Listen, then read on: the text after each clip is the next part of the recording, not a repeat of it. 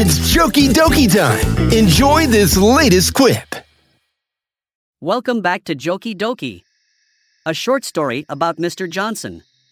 After retiring, Mr. Johnson moved into a condo near the ocean.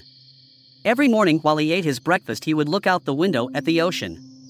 Almost every morning, Mr. Johnson saw a young man sitting on the dock fishing.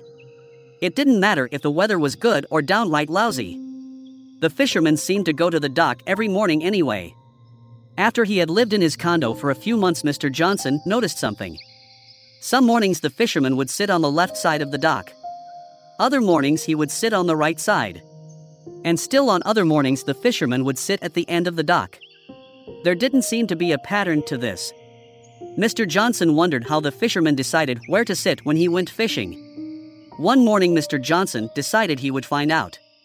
He got dressed and without eating his breakfast, left the condo and went to the dock, arriving there at the same time as the fisherman. "Excuse me, sir," Mr. Johnson said to the fisherman. "I've noticed that sometimes you fish from the left side of the dock, sometimes you fish from the right side of the dock, and sometimes you fish from the end of the dock.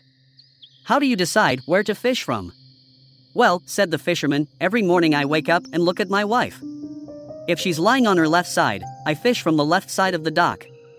If she's lying on her right side, I fish from the right side of the dock. If she's lying on her stomach, I fish from the end of the dock." "That's an interesting method," said Mr. Johnson, "but what if she's lying on her back?" The fisherman looked slyly at Mr. Johnson and said, "On days like that, you don't go fishing."